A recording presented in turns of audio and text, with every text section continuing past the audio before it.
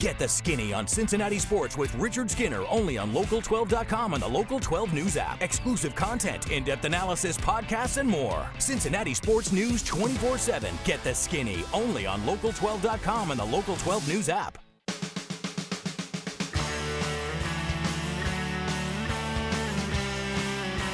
Welcome into the Angry Quarterbacks podcast from ESP Media. I'm Richard Skinner from Local 12 and Local12.com with James Rapine from SI.com, who's back in studio after a hiatus. It's good to see you two. We're going to get to the bottom of that. You guys have never looked better. And Tony Pike, the real quarterback, is here alongside as well. After a 19-17 Bengals loss, we'll talk some Bengals in NFL. We'll talk some college football, where who knows if Ohio State gets the requisite number of games in, which could help the UC Bearcats. I'll tell you who didn't help the UC Bearcats. SMU.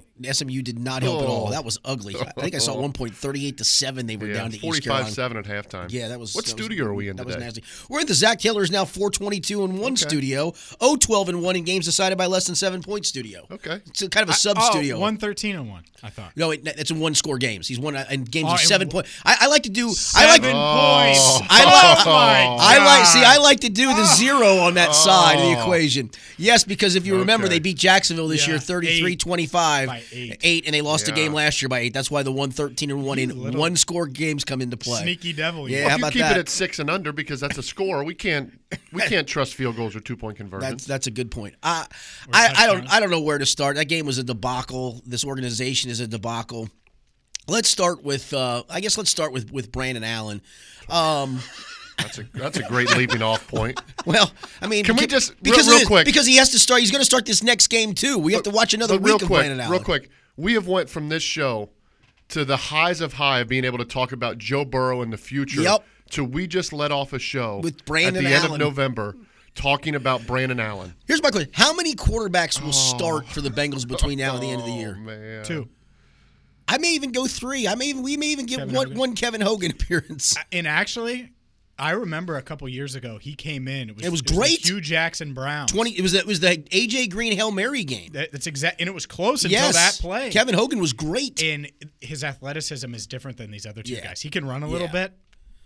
You'd have to change your offense for him, though, and that's not going to take place. Why mess with success? We're getting way too ahead of it. This is too advanced already. I need our offense. I need to. You mean Joe Burrow's not there still? I'd like to have some semblance of offense. All right, so in yesterday's game, there's a couple of things. You're not going to get it. Go ahead. There's a couple things.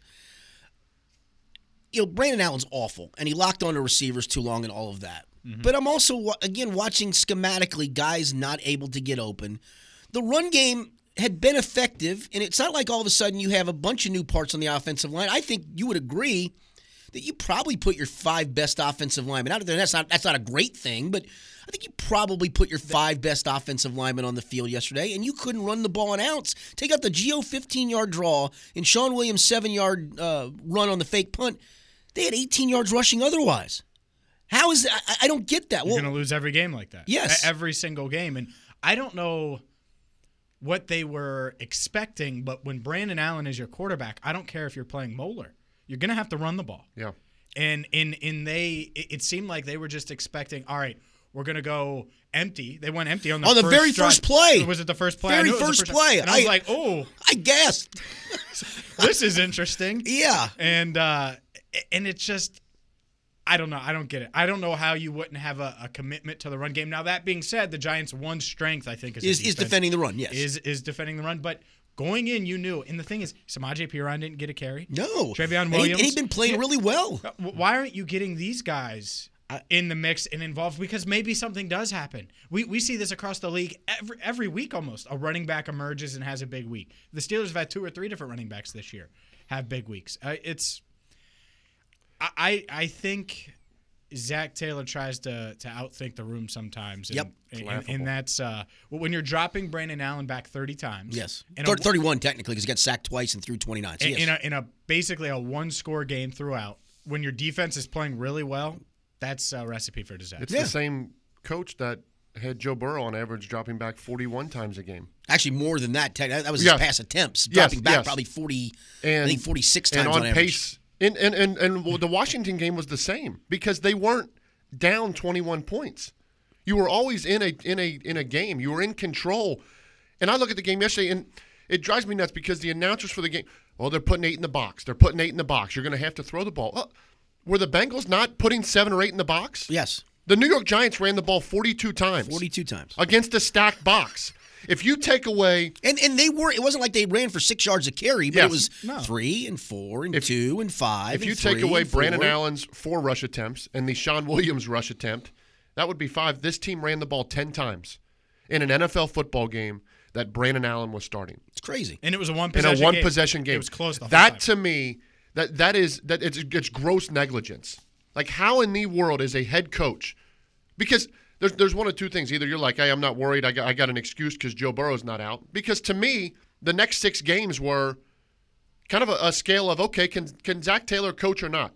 Let's take away Joe Burrow. And he failed miserably on the first attempt. That game plan offensively yesterday, when you get a special teams touchdown on the kickoff, when you execute a fake punt, when Kevin Huber has a good day, when your defense, I mean, granted you're playing against Colt McCoy for most of the second half, when your defense gives up under 20 points and you as an offensive guru can't find a way to score points and move the ball, because look around the NFL. Sean Payton has revamped his whole offense and is 2-0 with Taysom Hill at quarterback.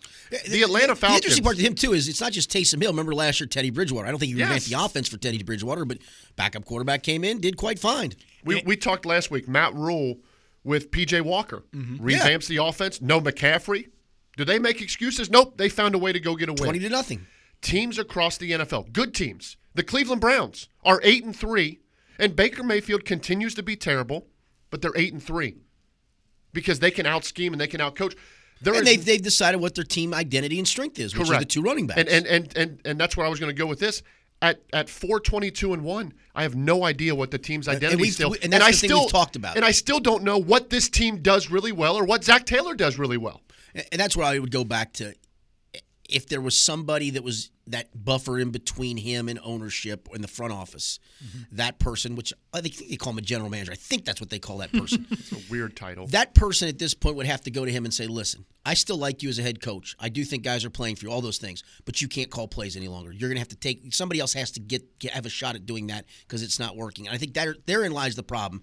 As the head coach, he can't tell himself, the play caller, hey, somebody else needs to do this. It's not working. And so that part to me, until that changes, I just don't know.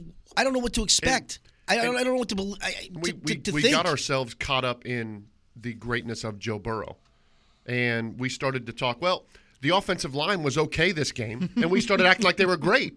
Like we started tricking ourselves because of what Joe Burrow was doing for this team, and from when he went out against Washington, and Ryan Finley holds the ball too long, and Brandon Allen locks onto receivers too long. And what we saw yesterday. Yeah. Like, Ryan Finley's career is done because if he can't play over Brandon Allen and he can't. And right after the game, Zach Taylor doubles down on Brandon Allen. Like, okay, against Miami. I mean, it's and again, Miami's a good. San Francisco's whole roster is depleted, finds a way to win. The New England Patriots beat a good Arizona team, find a way to win. The Dolphins, who were in shambles last year at this time, are 11.5-point favorites against the Bengals because you know what? Brian Flores can coach. And that's what a podcast I did with Rick Boring after the game last night. That's kind of where I went with it. I said, I don't know if there's a tangible way to define this of how coaches can sometimes coax a team to win. All I know is Zach Taylor cannot do that. The 4-22-1 and the results in the one-score games prove that. And so I don't know how you fix that other than removing that issue. I mean, there's just some coaches that find ways to win. Bill Belichick has a roster that's probably the crappiest roster ever, and they're going to probably end up somewhere around 500 with a crap. This team isn't even going to finish with 4 wins. No, they're not going to finish with 3 wins. So I guess as a fan, what do you hang on to at this point? The hope that the organization realizes that they need to go in a different direction. Man. But that's a hell of a hope, bro. It is because someone told, and I don't know if it's true. Someone told me that they think Zach is back, and Zach was told he was back. I think he is back, and so that's a nightmare because here's the thing: Zach Taylor has shown you little to nothing. I guess if you want to count the Titans win, I guess as a flash. Brian Flores that happens finished occasionally in this league. You get a flash, and it was a perfect storm. Bad pass rush. Yeah, Flores finished 5-4 last year in Miami. Right, like all stretch. These coaches that we're talking about flashed, but not for a game, for 6 games, for 8 games. So my expectation going into yesterday for Zach Taylor was simple. Okay, well, you and your staff, for the first time since coming to Cincinnati, you're going to have to outcoach your opponent. You don't have the better quarterback. You don't have the better running back or offensive line or defense. You don't. Can you out-scheme them? Can you find a way? Can you out-game manage them? And the answer was no. And the answer over the next couple of weeks is probably going to be no down the final stretch of the season. But if not, then show it, Zach. Show that you can overcome something. Because you know what? I can find there are 50 coaches in Cincinnati that would love to coach Joe Burrow. that would sign up for being head coach of the Cincinnati Bengals, making multi-million dollars and calling plays for Burrow. And guess what? He's going to make them look good the same way he made Zach look good at times this year. And that's the problem is what is he by himself?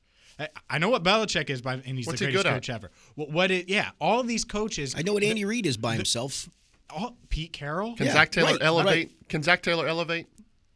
Nobody. No one. Like, he doesn't make anyone. And that's the problem. Like, outside of, we're going to give Joe Burrow plays that Joe Brady drew up at LSU and made sure he's comfortable. Well, that's just logic. That doesn't make you a good coach. Yes, that's what you should have done. Okay. So that's the problem. And to that, when you look at Zach Taylor, 2 weeks ago, we sat in here and said Washington was a must-win. Mm-hmm. Now the Zach Taylor gets the excuse because Joe Burrow, and we said, okay, Zach Taylor has a chance against the Giants to prove what he can do, and he failed miserably at that. So it becomes the same thing week in and week out. And to James' point, I go back to Kevin Stefanski and the Browns because the Browns made a mistake and hired Freddie Kitchens. And they got rid of that mistake quickly. And they quickly, as the rest of the league did, was like, that's not the answer. But we've alluded to it on the show before. Kyle Shanahan was bad his first year. But I think around the NFL, the sentiment was, man, they're going to be really good. Like, they got their guy. Yeah, he's going to be good. And the Bengals, we don't have that. And we're just spinning our gears because, like, we just magically think it's going to change. Yeah, I like to think I'm pretty fair. And I would tell you this. It's one thing if he had the cachet of, but, man, he was a really good coordinator here. Or a past head coach that, listen, man, we've seen him do it in Detroit, just picking a team. But we haven't seen any of that. If he was the Rams' offensive coordinator, correct, let's be honest. Correct. If he had helped them get to the Super Bowl as the OC, we saw it work. Mm-hmm. But that you have nothing to go back on in that regard. Mm-hmm. And the Bengals organization can't go, well, he did this. What did he do where? He's quarterback's coach. What did he do wide where? Coach? Yeah, exactly. He was 4-8 at UC. Yes. Calling the offense. Yes. One of the most miserable UC seasons. Yes. You have nothing to fall back on. And that's the part to me when you want to talk about fair. That's when the hire took place. And I wrote a column that they got pissed off about that. This just doesn't feel right. A guy skipping a complete pay grade to get this job coming off a hot staff. What was that? What was the search like for that? Sean McVay won back-to-back games 4 times in his first year with the Rams. And I get it. They had talent and all that stuff. But 4 times. But when you watch Sean McVay, Zach Taylor hasn't won. He's won 4 games. He hasn't won back-to-back at all. Total. But when you watch Sean McVay, you're like, man, oh man, the ingenuity, the inventiveness. Look at this offense and look at the. You didn't see Alex Erickson on that jet sweep yesterday? Come on now. Oh, and that's the other thing. What are you doing? Can Brandon Wilson get a jet sweep? Why not?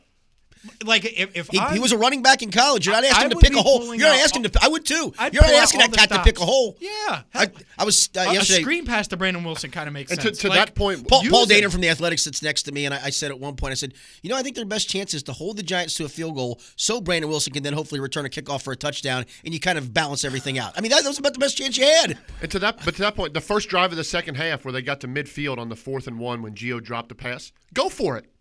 Like what are we like? Who cares? Right. Like, try something. If this team has done one thing well, it's been 4th down conversions. I would go for it on 4th and 1 every time. Yes. So how on the 20? How does the family sell Zach Taylor? You don't. To this fan base next year, and I will go to this. I mean, this is a COVID environment. The crowds are what they are. I'm not going to get into whole. People like to make fun of the way the attendance figures, but I think what people do, I think it's going to happen across the board in sports. I think there's going to be a segment of fans that are going to get used to staying at home and watching games, whether they love their team or not.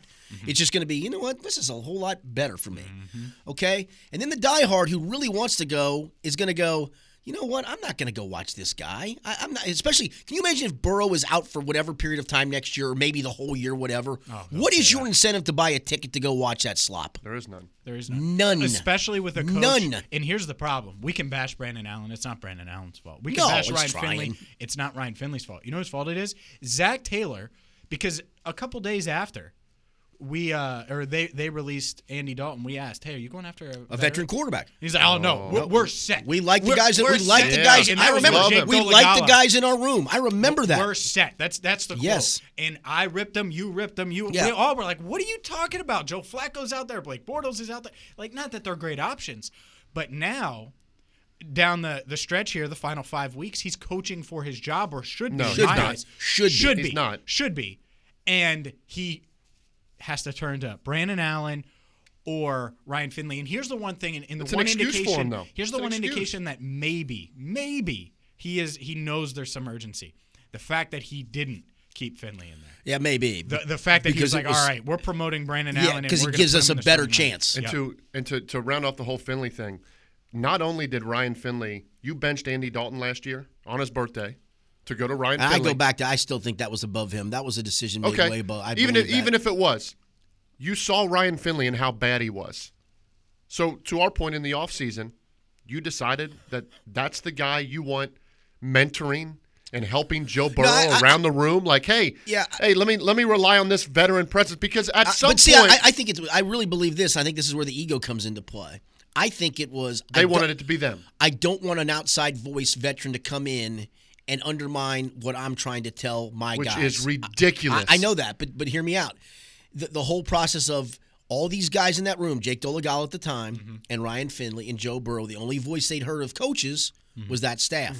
You bring in Joe Flacco, just for example, and Flacco says, hey, Joe, I know he's telling you on that route, but, in Baltimore, we would do this, and I would do this. And that's just being a won a veteran Super mentor. That's Bowl. trying to, right, exactly. And I think that's where the ego comes into play of, I want them to hear my voice. I don't want an outside voice to come in and disrupt that. And that's on them. So how fair was it that Aaron Rodgers got to learn from Brett Favre, and Patrick Mahomes gets to sit in a meeting With and Alex learn Smith. from Alex Smith and learn from Andy Reid and Bieniemy, and Joe Burrow has to sit into a room with Ryan Finley? Well, he doesn't because of COVID, so that's Yes, a good part. okay, but Ryan Finley and Zach Taylor. Come on. You want to talk about the future of a guy. You're crushing the what could be greatness. All right, so- not only by what you were doing Hey, on the field. Justin Herbert has Tyrod Taylor. Yes. Yeah. Tua has Fitzpatrick. Yes. You know what? Yes. And again, all it is something to be like, hey, I saw this today. And for that guy to be like, hey, I've been in the league for 10 years. This is what they're going to do. Right. This is what they're going to show you. For some reason, That's Zach not Taylor doesn't under- want Joe Burrow to have that? That's not undermining your coach. That's you has actually been in the fire, Good Lord. seen it up close and personal What in did we real talk? time. What did we talk about the two games where Joe Burrow struggled this year? Pittsburgh and Baltimore. Mm-hmm. Who would have been better in that meeting room that week than Joe Flacco saying, hey, this is what they're going to give you. These are the looks you're going to get. I saw it in Pittsburgh for however many years. Right. I Twice saw a it year. in Baltimore. Hey, this is what you're going to get. Instead of a coach coming together with we crushed the game plan against Pittsburgh. We crushed the game plan against Baltimore. Maybe Joe Flacco could have helped that. Maybe. Maybe a veteran who's been in the league could have helped all that. But no, Zach Taylor stays steadfast in what he's going to do. Duke Tobin continues to just kind of skate by with the roster that is put together on this field that Zach Taylor's trying to coach. It's crazy that we have to watch 5 more games of this. Well, to your point, I mentioned it a couple times on the podcast. I've heard that they're arrogant, that they Right, that that's- they and that's they the- think yeah. they're the, It's- and you haven't done anything. 4 wins. There is no resume for Zach Taylor to be arrogant and think it's his way or no way or anything like that. And that's the problem here when we talk about the grand scheme, because they're on pace to go 4-27-1, and I think that's pretty realistic. That's when pretty you look realistic, my friend. At yeah. So let's 4-27-1. Forget selling. Forget all that. Let's say you make a couple changes. Oh, it's Lou Anarumo's fault, and Jim Turner. Right. Let's Right. say and that would take place if he stays. Right. Yeah. Right. Let's say that happens. Right.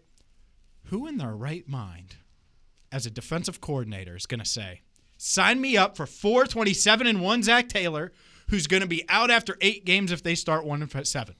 Yeah, but I who's might doing that? take it so I can become the interim. But so you're getting Greg Williams, a power-hungry guy who's hoping to walk his way into Joe Burrow on an interim Matt basis. Patricia. But that's what I'm saying. You're getting it's just more toxic. It's just more, and I don't really see how they can flip it here and rebound. All right, now you'd be getting coaches that just want to coach, not because yes, like you watched it desperate for a job. You watched it last week. If it was the arrogance, then it was the arrogance that led Jack Del Rio to not want to be here. Well, I'll be honest with you. I'll be honest with you though. If he does come back and they do that, I'll be honest with you. I think he gets a 4th year.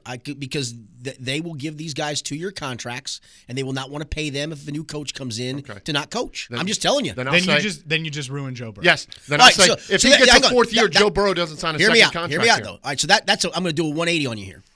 What if though? And I'm just playing a what if game. Nope. What if Joe Burrow believes in Zach? I mean, deep down believes in Zach Taylor. What if he does?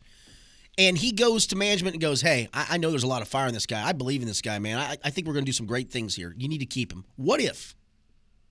You say, son, you know or you don't know what you don't know. And we're going to do this the right way, and we're going to get you the right talent. Because if you go, just call Cleveland. Call Cleveland. Call Jimmy Haslam. Guess who was Freddie Kitchens' biggest advocate? Baker Mayfield. Yes, he was. You don't know what you don't know, Joe. That's all you know is Zach Taylor. That's right. You know what we're going to get you? We're going to get you Joe Brady. And Joe Brady's going to come up here, and we're going to get high-powered, quality, the Jack Del Rio's coordinators around him. Heck, maybe we get the guy with the Rams, Wade Phillips. He's available. Yeah. He helped Sean McVay. Eric Bieniemy. And that's the other one. You're going to go get someone that's going to hit the ground running with Joe Burrow. And Joe will get over it. That's the reality. He might be really passionate and pissed off on that day. Yeah. But as an organization, 1, Joe shouldn't have that power right now. He just shouldn't. 2, because he hasn't proven enough. It's just the reality of it. 2, you can't let a 23-year-old say, oh, I want this guy, when that's all he's had. It's different if Tom Brady's like, yeah, Bruce Arians isn't it. Go get Josh McDaniels. Right. Well, he understands what's it and what's not. Joe doesn't yet. No, I think it's a good answer. And I know it's hypothetical. I don't think Joe would vouch and want Zach Taylor. And I know that on the outside, but I don't know. I honestly don't know. I think he likes him. I do too. He likes him, but I think when you really look. But I think your answer is a good one. Is you don't know what you don't know. Yeah, you can't allow him to make that decision. And again, it's Joe Burrow we're talking about. Coaches would want to come and coach Joe Burrow.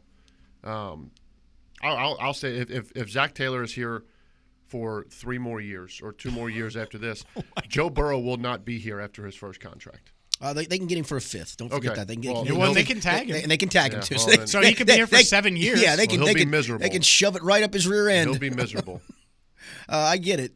I'm watching Mike Brown. I don't know if you saw him, James, walking around the stadium after the game was over yesterday. Did. Yeah, was he walking around? He always takes a walk, and I was kind of surmising what he was thinking, and I'm trying to think: was he thinking, how am I going to fire this guy, or how am I going to sell this guy back to the fan base?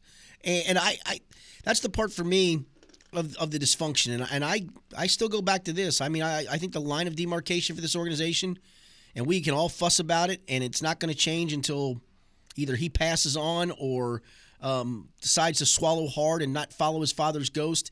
Line of demarcation for this franchise is August of 1991 when the old man died. And you can look at what took place before that and him building 2 Super Bowl teams, and you can look at the 30 years since then.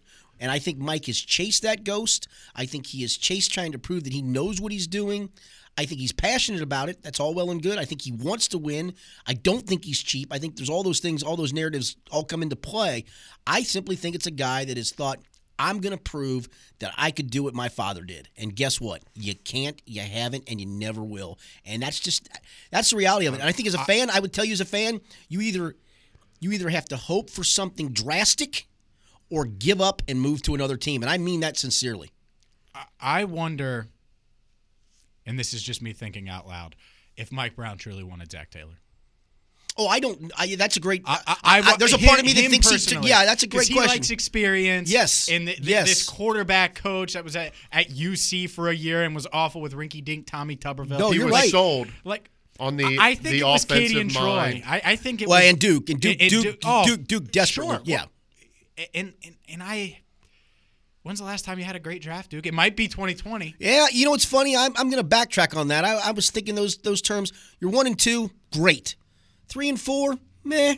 Yeah. 5, meh. Right. 6, backup. 7 can't get on the field because of his knee and all that. He's played a little bit. So then I start to look and go. It might be. Meh. We'll see. 1 and 2, yeah, you hit it out of the park. And Skinny mentioned it last week. Go back and look at in the previous drafts of their third and fourth round linebacker. Dude, picks. I did a column 2 years ago, literally on how bad just the third round linebacker selections. it's Malik have been. Jefferson It's Nick Vigil. P.J. Dawson, Dante Moak. I mean, there's remember when P.J. Dawson was the next Vontez Perfect? I do absolutely. It reminds us of Vontez. Absolutely. Colin- Okay, yeah. He doesn't show up for meetings on time. Colin Cowherd last week, after the NBA draft, did a segment on his show of, in the NBA, after the first few picks, you're drafting in the first round to develop talent. In the NFL, you have to hit home runs on your first and second round picks. And the teams that do. What round was Darius Leonard picked in, by the way? Ooh. Second round pick, right? Yeah. Oh, interesting. The teams that Worked do out are pretty the good. ones that succeed. And the Bengals don't do that. I would argue. But that's the part. But nobody gets held accountable for that. I mean, we're holding Zach Taylor accountable, and rightfully so. But it's also above him too, to a large degree, with the way the roster's been built, and yet no one is held accountable for that. And the question is, who's truly calling? Mike takes the heat. How much is he doing day to day now? How much is he doing? I get he signs off on things. Right. But you're telling me Katie and Troy can't be like, all right, come on, Dad. Katie, Troy, and Duke. Let's do it this way. This it's is going to the way. work. And that's the problem here. And I still think he can put his foot down. And I think that might be the hope. Everyone rips Mike. The hope might be, I knew I couldn't sell Marvin another year, and so I moved on from him. And we got it wrong, and we got to right that wrong. And maybe it's him being passionate about it. I let you guys take the reins with this, and it didn't work now out. I'm taking it back. I'm taking it Hugh back. Jackson, baby. What a pivot. I don't know what a about that. pivot that now we're putting our hopes in Mike Brown. But Because I think- actually think that's realistic. I do. I think I both don't know are if it's untrue. true, but I don't think he was thinking about either of those things when he was walking yesterday. I think he was planning that next trip over to the Alps. When the going gets tough, the tough go to the Alps, Hey, my friend. We got a wintry mix coming now. Yep. I'm out. Can I get out? I'm Joe out. Burrow's done. I'm gone. I hung here for a week after Burrow. I've wasn't seen he enough. in the Alps during free agency or something? Yeah, the family was, yes. Yeah, of course they were. Yeah, that's what he's planning now. Yeah, and that's where, when you look at this roster, as much as we're holding our hopes on Joe Burrow, I mean, there's not a difference maker on the defensive line. Carl Lawson's been okay, but there's not a difference maker. And will DJ Reader be the same when he comes back? Your best linebacker happens to be the 10-year veteran journeyman who's really not a starter in Jesse this league. Bates and Von Bell are your best linebackers. Yeah, it really is Von Bell. I'd play Von Bell within 6 yards of the line of scrimmage. I'd have Von Bell do one thing. Can we not figure this out? He Why would, is it rocket science? And Sean Williams is the best fake punter we have. He would run blitz, and he would blitz on passing downs, and that's all he would do. I'd just say, you know what? I'm not even giving you a responsibility. You just line up off the tight end side, and you just come like a bat out of hell and just do your thing, because you can't cover. And so I'm not going to put you back there to cover anybody. You just go upfield, go get somebody. Yeah. I mean, honestly. James, I asked Skinny this, I think it was 2 weeks ago. If the AFC North were to put together a power team, and all these divisions combined, AFC North team. If they combine their and we just created super squads, how many Bengals would start for the AFC North right now? Start? I think we came up with 2, did we not? Yep. Did you? Yeah. Brandon Wilson as a kick returner? We went non-special teams, but yes, okay. Yeah, I'm sorry. Okay. Yeah, I mean, they would lose most of the special teams. The Ravens would win those. You don't get quarterback. Nope. Not yet. Not yet. You don't get running back, Nope. do you? Yeah. No, Nick Chubb.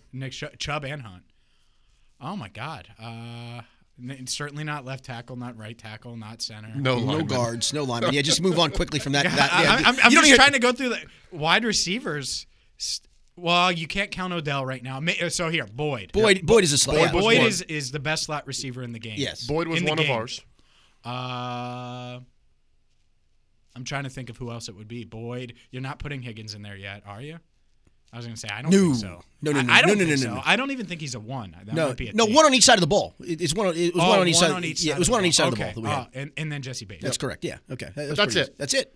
That's all. Yeah. And if you really go back to it, then the roster's not good enough to compete. And that's where I go back to who gets held accountable for that, though. But all of that. A lot of these are Zach's guys. But here's the thing. Your roster's not good enough to compete, and you don't have a coach that can elevate. Oh, a lot of them aren't Zach's guys. Trey Hopkins is. I mean, go down the list. A lot of these are guys before him That's what I'm going. I'm going to the accountability of who has shaped this roster over the last few years, and I think we're going to look back. Fine, but Zach got a lot of his guys. He got some of his guys. Mike Thomas is getting some run. Brandon Allen's his guy. Ryan Finley's his guy. Drew Sample. Yeah, but I'm telling you, if you're talking of the 22 guys who started yesterday, they're not a lot of his guys. Let's never speak of Ryan Finley's name on this show again, please. My favorite quarterback of all time. Oh my gosh. Let's go to the league real quickly. We've obviously gotten the goofiness of Denver yesterday, and we've got the game being moved with the Steelers. Well, I just read during this that the Steelers are now there's concerns about travel with snow, so they might not be able to travel. Do both of you or either of you believe that we complete this season as a whole, or is there some point we come to a stoppage, James? No, I don't think we come to a stoppage because you see, one, they made Denver play. Yeah, but that was mostly saying, listen, guys, if you're going to be that irresponsible with the mask thing, to hell with you, you're going to play. Well, exactly. And two, you're seeing it. They're trying to get in this Pittsburgh-Baltimore as game. much as they can, brother. And so that's the thing is they're going to try everything they can. And so it may be the thing where they do the expanded playoffs if a playoff game or two, like the Ravens and Steelers, gets impacted and that impacts things. Well, but I think they'll get it in because – once the playoffs start, I wouldn't be shocked if they do the soft bubble type thing and really honestly, they might just put guys up in hotels and that's it. But it's not just that. The 49ers can't even practice. And I mean, that's for 3 weeks. Can't practice now. And this was Adam Schefter. Which, by the way, is completely ridiculous. Yes. It's crazy. Maybe there aren't people that are willing to – completely ridiculous that the government is going to say a professional football team – I get it with fans and I get it with that – this professional football team that has strict protocol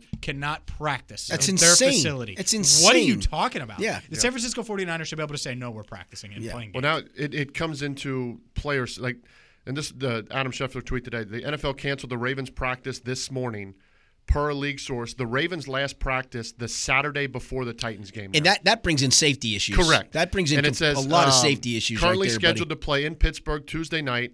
Ravens travel plans are now in flux with snow forecasted in Pittsburgh on Tuesday overnight and into the morning. So a team that has practiced, we're talking the NFL. I need that game to be canceled, by the way, because I'm playing against Chris Boswell, and we're in a tight race for the playoffs, so I need Chris Boswell to not even play. But we're talking about the NFL.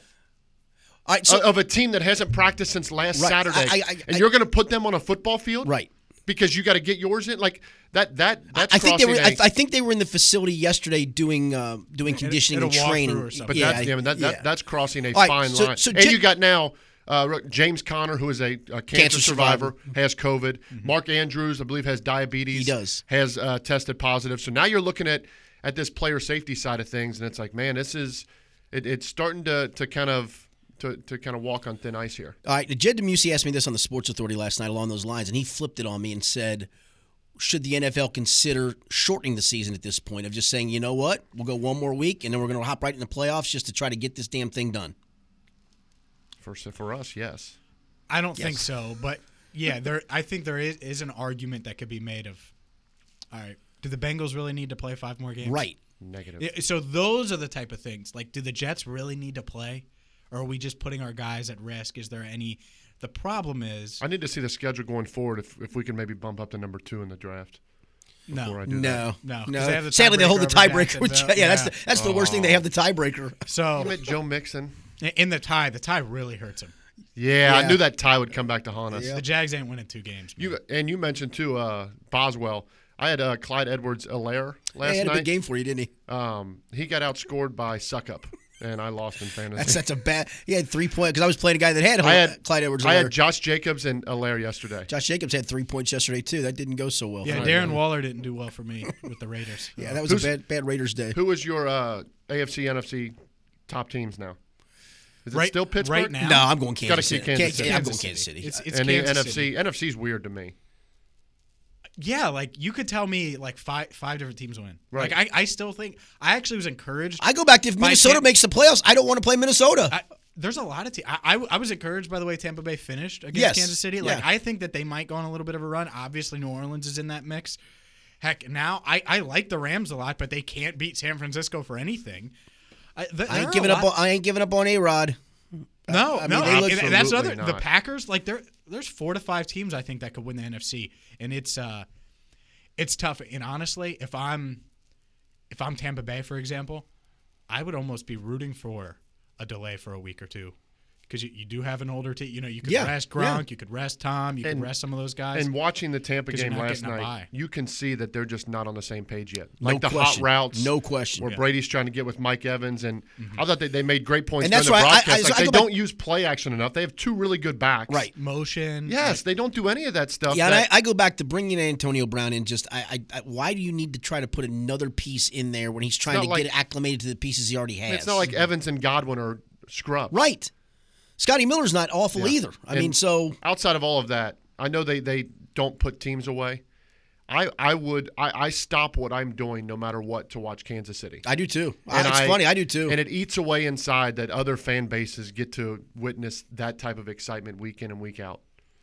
Because it's like, from a Bengal fan, you go from watching the Giants and the Bengals, where it was Colt McCoy versus Brandon Allen. And you want to talk about, And then you get hey, to watch Kansas City and you want to talk Tyreek about Hill. player development and scouting. And the only reason I follow this guy's career is last year they played Kansas City in the preseason. I was sat on the bus from the airport to the car rental terminal.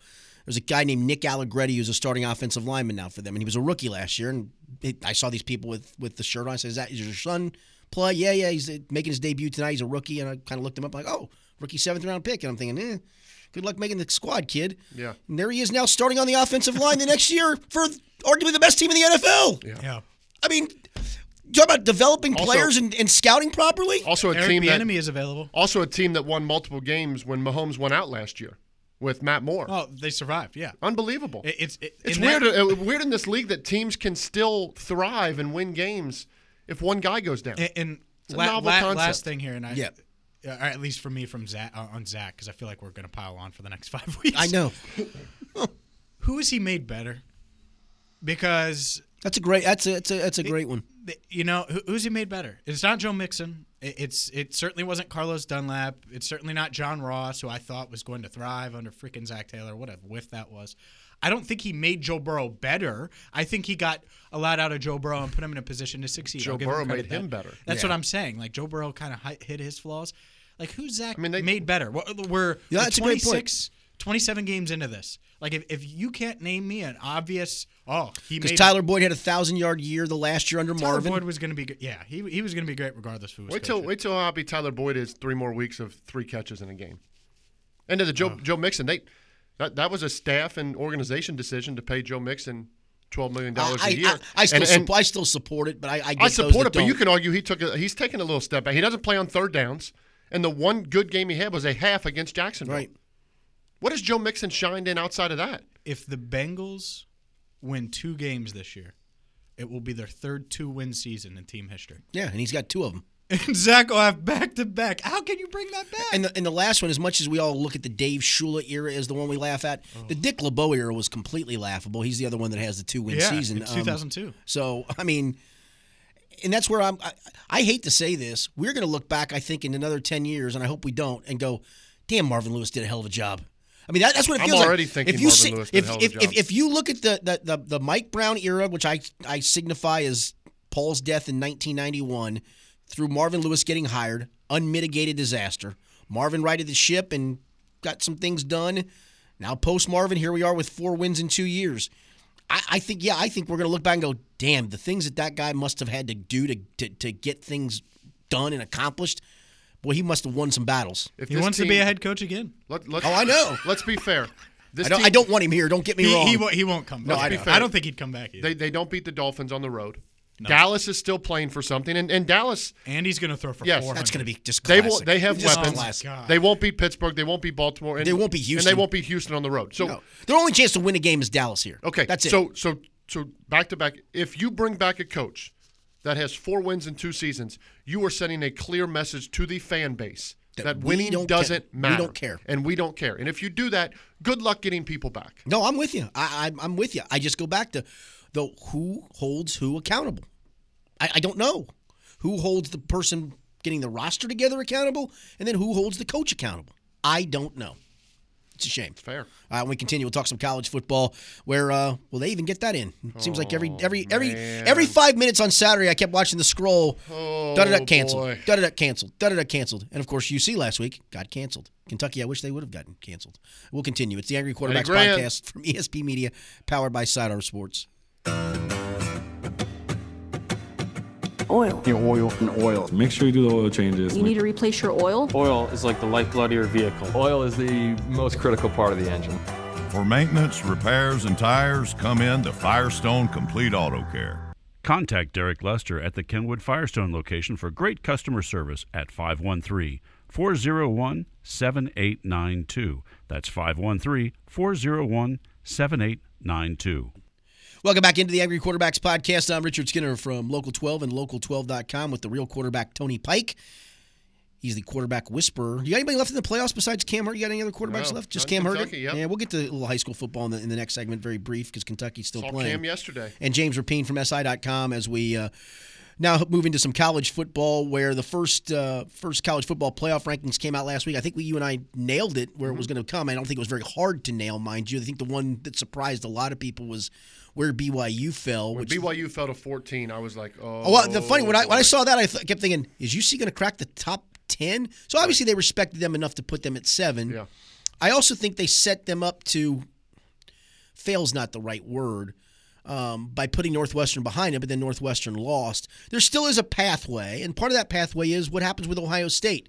Will they, and you brought this up, I thought you brought this up on the podcast last week. Of almost forecasted them being in danger of not getting enough games in. That was prior to their game being canceled on Saturday, and now they're really at the cut line for that. So let's just play the argument game. Let's just say maybe this week's doesn't get played, and they get a chance to play one more game, don't go to the Big Ten championship game, and they're sitting at 5-0. Does the committee take 5-0 Ohio State over 10-0 UC at that point? They will, because Florida is going to lose to Alabama. I was told, and A&M. I thought if LSU could have beat A&M, that would have been great. I think Auburn gets A&M. I really do. I think they're going to take care of that. When questions like this arise, to follow the money. And you're right. The fact of the matter is, the 4 representatives of the college football playoff receive $6 million each to go to their conference. Therefore, a 5-win Ohio State team, where the playoff committee can put $6 million back into the Big Ten, or a team in Cincinnati where they would have to give a American Athletic Conference $6 million out of their pocket to a non-Power 5 conference. I just don't see them doing it. And look, I can make every argument and them setting A&M there with the one loss and not having to play in the championship game. That puts them on a path of a fallback. The Notre Dame Clemson fallback is there, because Clemson will beat Notre Dame the next time around, because Trevor Lawrence is back and back to looking great, and they annihilated Pittsburgh. Just follow the money, and I don't think it's fair. I would go as far as saying I think UC has a puncher's chance if they were to play Ohio State. I've said it. Because that Ohio State defense is awful. Yeah, somebody clapped at me because I was all in on that on Twitter the night it came back and said, you really think – I think I said Ohio State, in my opinion, would be a 5-point favorite over UC. Maybe it'd be higher, but that's where I'd set the spread. Said, you really think there'd be a reversal from last year? Remember 42-0? Absolutely. Remember Indiana 51-10 last year to 42-35 this year? It's not the same Ohio State defense, man. Correct, and it is a UC defense that has some dudes on it. I don't think it's right. I don't think it's fair. UC, I know that the Temple game was always going to be in flux just because of everything going on, and Temple basically tried to get out of their game the week before against ECU. I worry about, with everything going on, not having a game for 2 weeks hurts you. I agree. When the College Football Playoff Committee is watching games and watching teams, and I don't see a team jumping them because of Oregon loses and Northwestern loses. It's not going to bode well for you around college football, because you're not going to have a game this week, and God willing, you play against Tulsa on the road, which will be a good win. But you were hurt. I think you saw A&M kind of have that effect of not playing for a couple of weeks, and they just played ugly. Yep, you were hurt by SMU being throttled by ECU, so you still need some help, and there is still a path there, but. If it comes down to the question of Ohio State at 5 wins or UC at 10-11, I still think they'll take Ohio State. They will. That's a nightmare. That's a nightmare scenario for the Bearcats, and you hope that you can avoid that. And, the Tulsa game, it does put a lot of pressure there to Not just win. Win with style. But win. Drop 50. Back-to-back weeks. And just, look so damn good. And that's tough to do. I mean, that's going to be, a tough game. So Because sometimes you manage the game differently when you're trying to do that, and you don't manage it the way you need to, and you're trying to get the style points and hit the home runs. Style points. Yeah. You mean scoring from the three? From the inch line. Like Notre Dame did this weekend? And that's the thing, too, is if you're pressing, and that's what Luke Fickell's going to have to manage a little, because if you're pressing, and he has obviously done a good job of it thus far, then you might make a mistake or two. And then Tulsa hangs around, and then they're in the game. And now it's like, well, do we win or not? Like, that's the scary part for me, plus the layoff. So there is some concern there. But overall, I don't know about you guys. 7th, I was encouraged.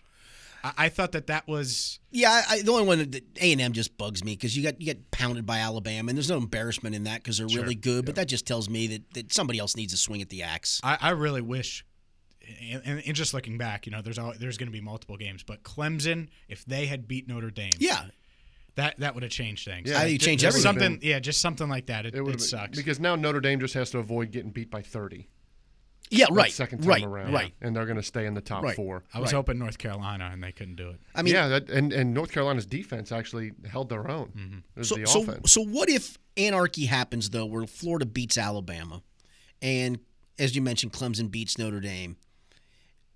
Ohio State could be the odd team out at that point. If that scenario happens, then it's 2 from the ACC, 2 from the SEC. Yeah.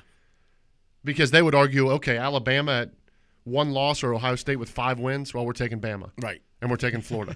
then you have anarchy, and then you have a New Year's Six bowl with UC versus Ohio State. That would be awesome. Yeah. That would be awesome. Sign me up for that. Yeah. But I'm with you. As I forecasted last week, and you could just replay that to last week's podcast, I'm worried about the rest of the season because of last week being Thanksgiving. And I'm worried about bad football teams. Just cashing it. Because I mentioned this last week. I watched UC on senior night, couldn't even have their parents on the field. You're asking 18, 19, 20-year-olds to not see anyone, to isolate. And now your team's got 1 or 2 wins and you're not playing for anything? Screw it. I'm going out to that party on campus. I'm going to see this person. I'm going to do that. And that's where a lot of campuses, and my daughter goes to Kentucky, and she actually decided to go back after Thanksgiving, and she says she's staying in her apartment with her friends and going through finals week. A lot of them were shutting down at Thanksgiving, doing finals remotely, which she's doing finals remotely, but she wanted to go back down. She's already tested positive for it. I said, okay, go for it. But think about that. You can control some of the on-campus housing, but those that are living off campus, cannot control it. Game on, man. They are 18, 19-year-old kids. And outside of the freshmen, most of them live off campus. Yes. You're talking about So, I mean, I think your point's well taken. Yeah, and I mean, you saw this past. It felt like literally Friday and Saturday, and every time you looked. I'm in a game where we pick games against the spread, confidence-wise, and my buddy does the sheet. And by Friday, he said, "I'm worn out making all these changes, man." He goes, "I'm done. If games just get games." So we had 13 on the sheet. 4 of them got lopped off because of this. It's almost. It's worrisome for the rest of the season because it's so much harder to control college kids than it is in the NFL. And we're seeing the NFL, the problems as much as they've been controlled, not being able to control it. Yeah, you've asked kids to I mean, you'd go back to like preseason camp, Skinny, that you've asked these kids to isolate and really make these good decisions. And now you've put in all this time and your team's got 2 wins and you're mad about your playing time. Right.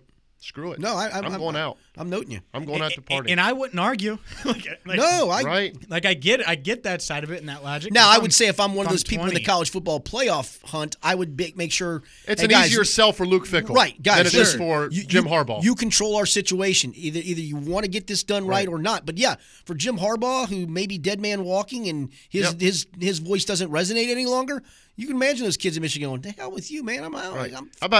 How about Ohio State's next opponent, Michigan State? Your season's over. You beat an unbeaten Northwestern team. You think anyone went out and celebrated? I'm going to guess they probably did. Okay. Then good luck with Ohio State this week. I'm with you. When those tests come back. Right. Here's my major concern as a UC Bearcat fan.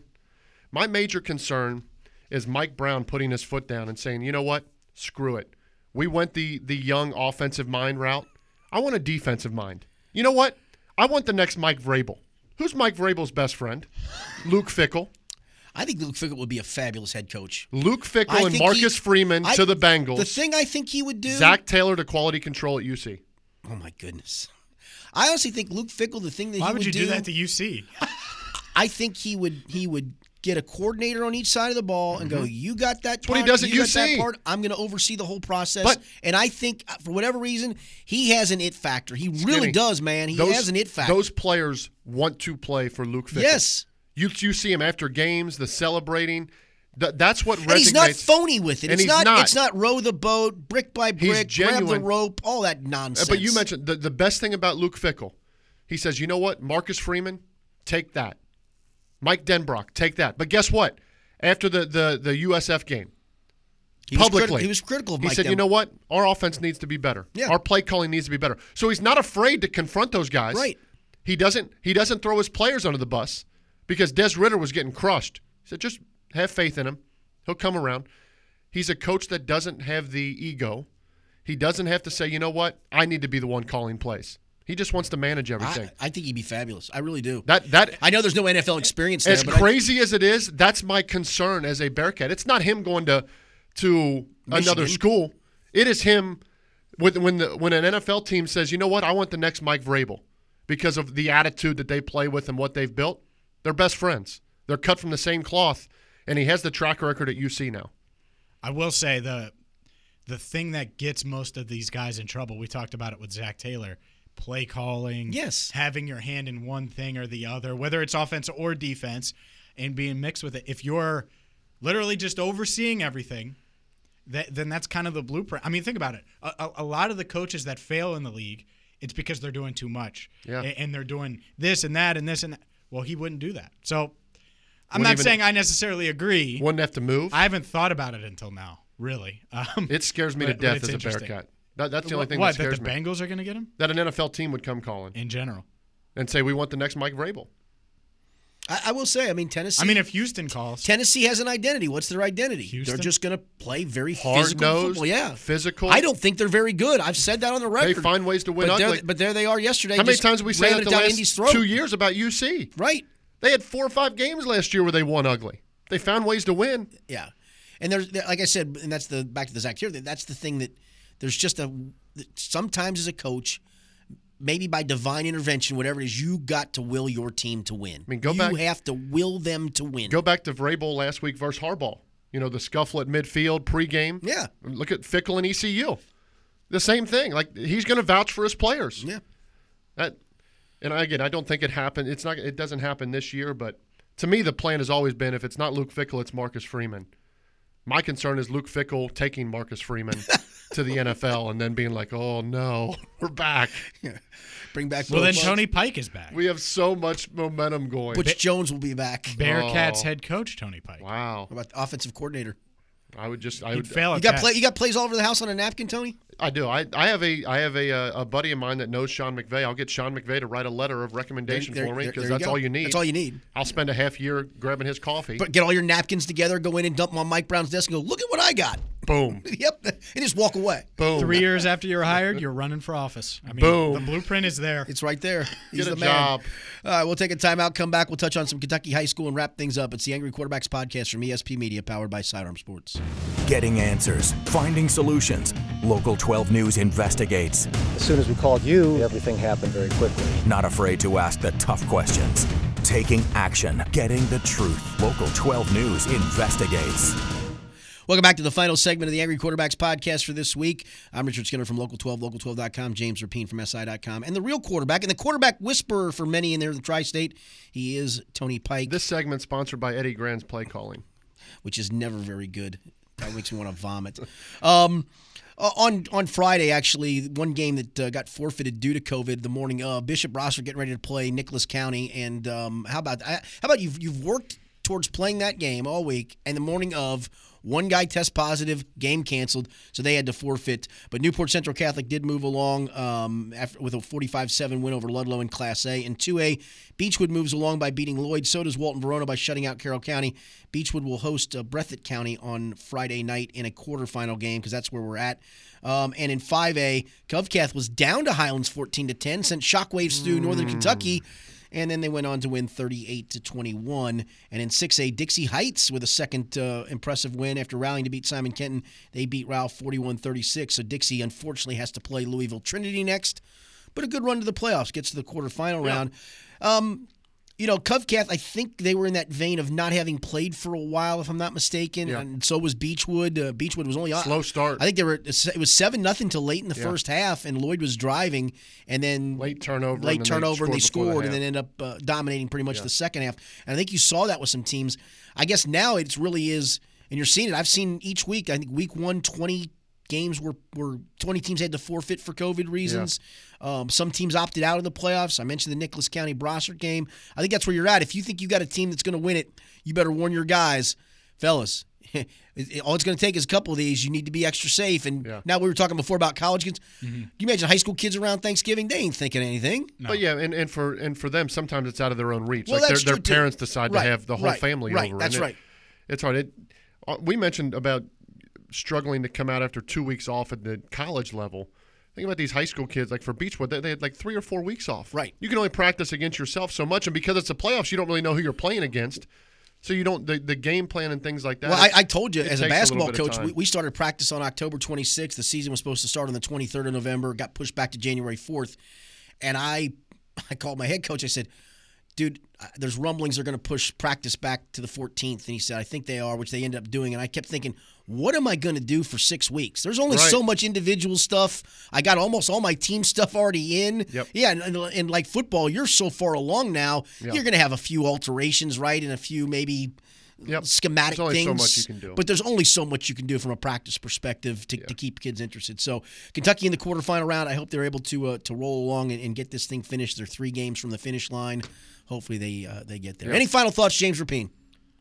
One, if I was off for like 2 or 3 weeks playing high school, I'd be thinking about basketball season already. Like I would be, it would be really hard to stay locked in and focused. Yeah. It'd be that'd be tough. I couldn't imagine having to do that. But hopefully they can get him in. I mean, we got this far. I know, man. That's in the finish line. The finish line is there. Don't move it again. Do you finish at UC's bubble if you have to? You play the Shakely. Play in the Shakely bubble. I love the Shakely bubble. I mean, that's a novel concept, a bubble. How about that? Franchises have most that. Most pro teams have that, don't they? Yeah. I've said it before. The pro team, or what is run like the pro team, is in Clifton. No, you're right. Better coaching. They have a bubble, and they have the better quarterback right now. I got offended for a second, and then I realized the reality. Yeah. And he's right. See, now you know he's right. Have you seen Des Ridder getting a little NFL love? He is. I know. There's an article that said if he decides to come out this year. I know. I'm like, whoa. Which after the South Florida game, you would have never thought. No. He's going to go like 4th or 5th round, and we're going to be like, man, we didn't even think he was going to be starting by mid-year. That's right. Yeah. They were calling if Ben Bryant had not gotten COVID, they were talking about he was going to maybe start. Would he get the time? Right. And now he's come to this. This was a tweet from Friday, and I'll leave. This is what I want to leave with because I think this has the potential for disaster on it. It was Adam Scheffler. He said a note. Scheffler. Oh, okay. Just make sure it was not a darn Schefter because there's that. It wasn't, and I made sure. And then I saw like a bunch of people, like Sarah Spain retweeted it and other people. Because a darn Schefter can get you on occasion. Yes. Yep. He said a note on any games potentially forfeited as the NFL season winds down. Players on both teams would not be paid for that particular game. Man, a forfeit would mean a loss for one team, but a loss for both players or players for both teams because of getting paid. And the issue there is, and if you start messing with players' money, I know. I was going to say is, if James is a teammate of mine and for whatever reason catches it through no fault of his own, just catches it, and James is, let's say, he's a practice squad, barely 53-man roster guy, and I'm making my $2 million a week. Yeah. All of a sudden, then you're putting teammate against teammate in that regard. And I know you want to say let him hold him accountable. I think that's a wrong tactic. It's one thing to say, hey, you can't practice today. We're going to cancel this game. It's another thing to say, hey, you ain't getting your check. That paycheck's mine. Yeah. That becomes interesting. Yeah, don't mess with dude's money. That's for sure. Yeah, we got to find something to look into the last guys, 5 weeks. I can't wait to talk about the Miami game next Monday. I wonder what we'll talk about then. No Tua? Huh? No I know. Tua? I'm disappointed with that. We're going to talk about we get the beard. Brian Flores versus Zach Taylor. We're talking about the 4-23-1 Zach Taylor era at that point. And what would it be on the road then? 13? Yeah, a bunch and one. They got the one. Don't forget the one. That one just dangles out there like a participle. Well, how many more road games do they have after the Miami game? Houston, and that's it. 3 home games left. Pittsburgh, Dallas, and Baltimore. All right, so Houston's it. So that would be 7 games. So then he would be. Oh yeah, that would be 15-1 on the road. right? So after this Miami game, he'd be 0-14. He'd be 0-14-1. After the Miami game, right. And then the Houston game would be 0-14. So he's 0-13-1 right now. Oh, boy. I think those guys are going to be excited to get on the plane. And just think that the Bengals players under Zach Taylor have never had a trip home to celebrate. I'm going to be excited on the plane ride home. It should have been the Washington game. Instead, it was a nightmare. Yeah. They would have won that game. They would have won that game. I'm with you because on that. of Joe Burrow. If he threw 70 times. I do want to leave with this quote because I use it as one of my quotes of note. It was a Zach Taylor special, in case you're wondering, from yesterday. Is it the one you have on your wall? Yeah, Taylor on the effort he saw from his players. It was everything that I ever needed to see from these guys, and everything I see every day. You're down 19-10 in the fourth quarter. The offense hasn't done anything the entire game, but the offense kept grinding and trying to make the plays they're capable of making. You look at it, and the defense got a huge stop. The offense goes down and gets 7 points. The defense gets a monster stop there on a backed-up situation. The punt return team gets a huge punt return. Put your offense in position to go out and win the game, and it just didn't work out that way. Yeah. That tells you everything you need to know about these players in this locker room and everything that I see every day. And no, they're playing hard for each other. And it's going to turn for us. I know at some point it's going to turn for us. Told him it's frustrating. You're sick to your stomach. It sucks. It's not fun to lose. But we know that the tide is going to turn for us. And we're going to look back on this someday. This is a necessary part of our growth. But we need to get some wins to show for all the work we've put in because it makes it tough when you finish games like this. Man. Words of wisdom. Can I call you at some points and put you on speaker and have you read to my child? I can. The inflection of your voice. You like there, that? That's unbelievable. I don't think Zach talked that way. No. You were on the Zoom. That's the thing is you're going to get that Zach Taylor when he the end of season meeting, maybe even today. Yeah. We were right there. We had him. We're close. And we let him off the hook. Let him off the hook. We're close. 0-13 or what? 1-13-1 in one score game. 0-12-1 in 7 points or less games. We're exactly who we thought we were. We suck. We're close. Mike, don't do this. Leave me be. Please keep me. Oh, my heavens. What the hell? For executive producer Rob Ebel, James Rapine from SI.com, the real quarterback Tony Pike, I'm Richard Skinner. Thanks for being with us. It's been the Angry Quarterbacks podcast from ESP Media, powered by Sidearm Sports. Boys find girls and then stay with them, and little kids dance to eclectic rhythm. If you don't love it, I don't know what you think. And thank Jesus, I'm Cincinnati Pimp. C-I-N-C-I-N-N-A-T-I-P-I-N-P-I-N. Man, I'm Cincinnati Pimp. C-I-N-C-I-N-N-A-T-I-P-I-N-P-I-N. Man, I'm Cincinnati.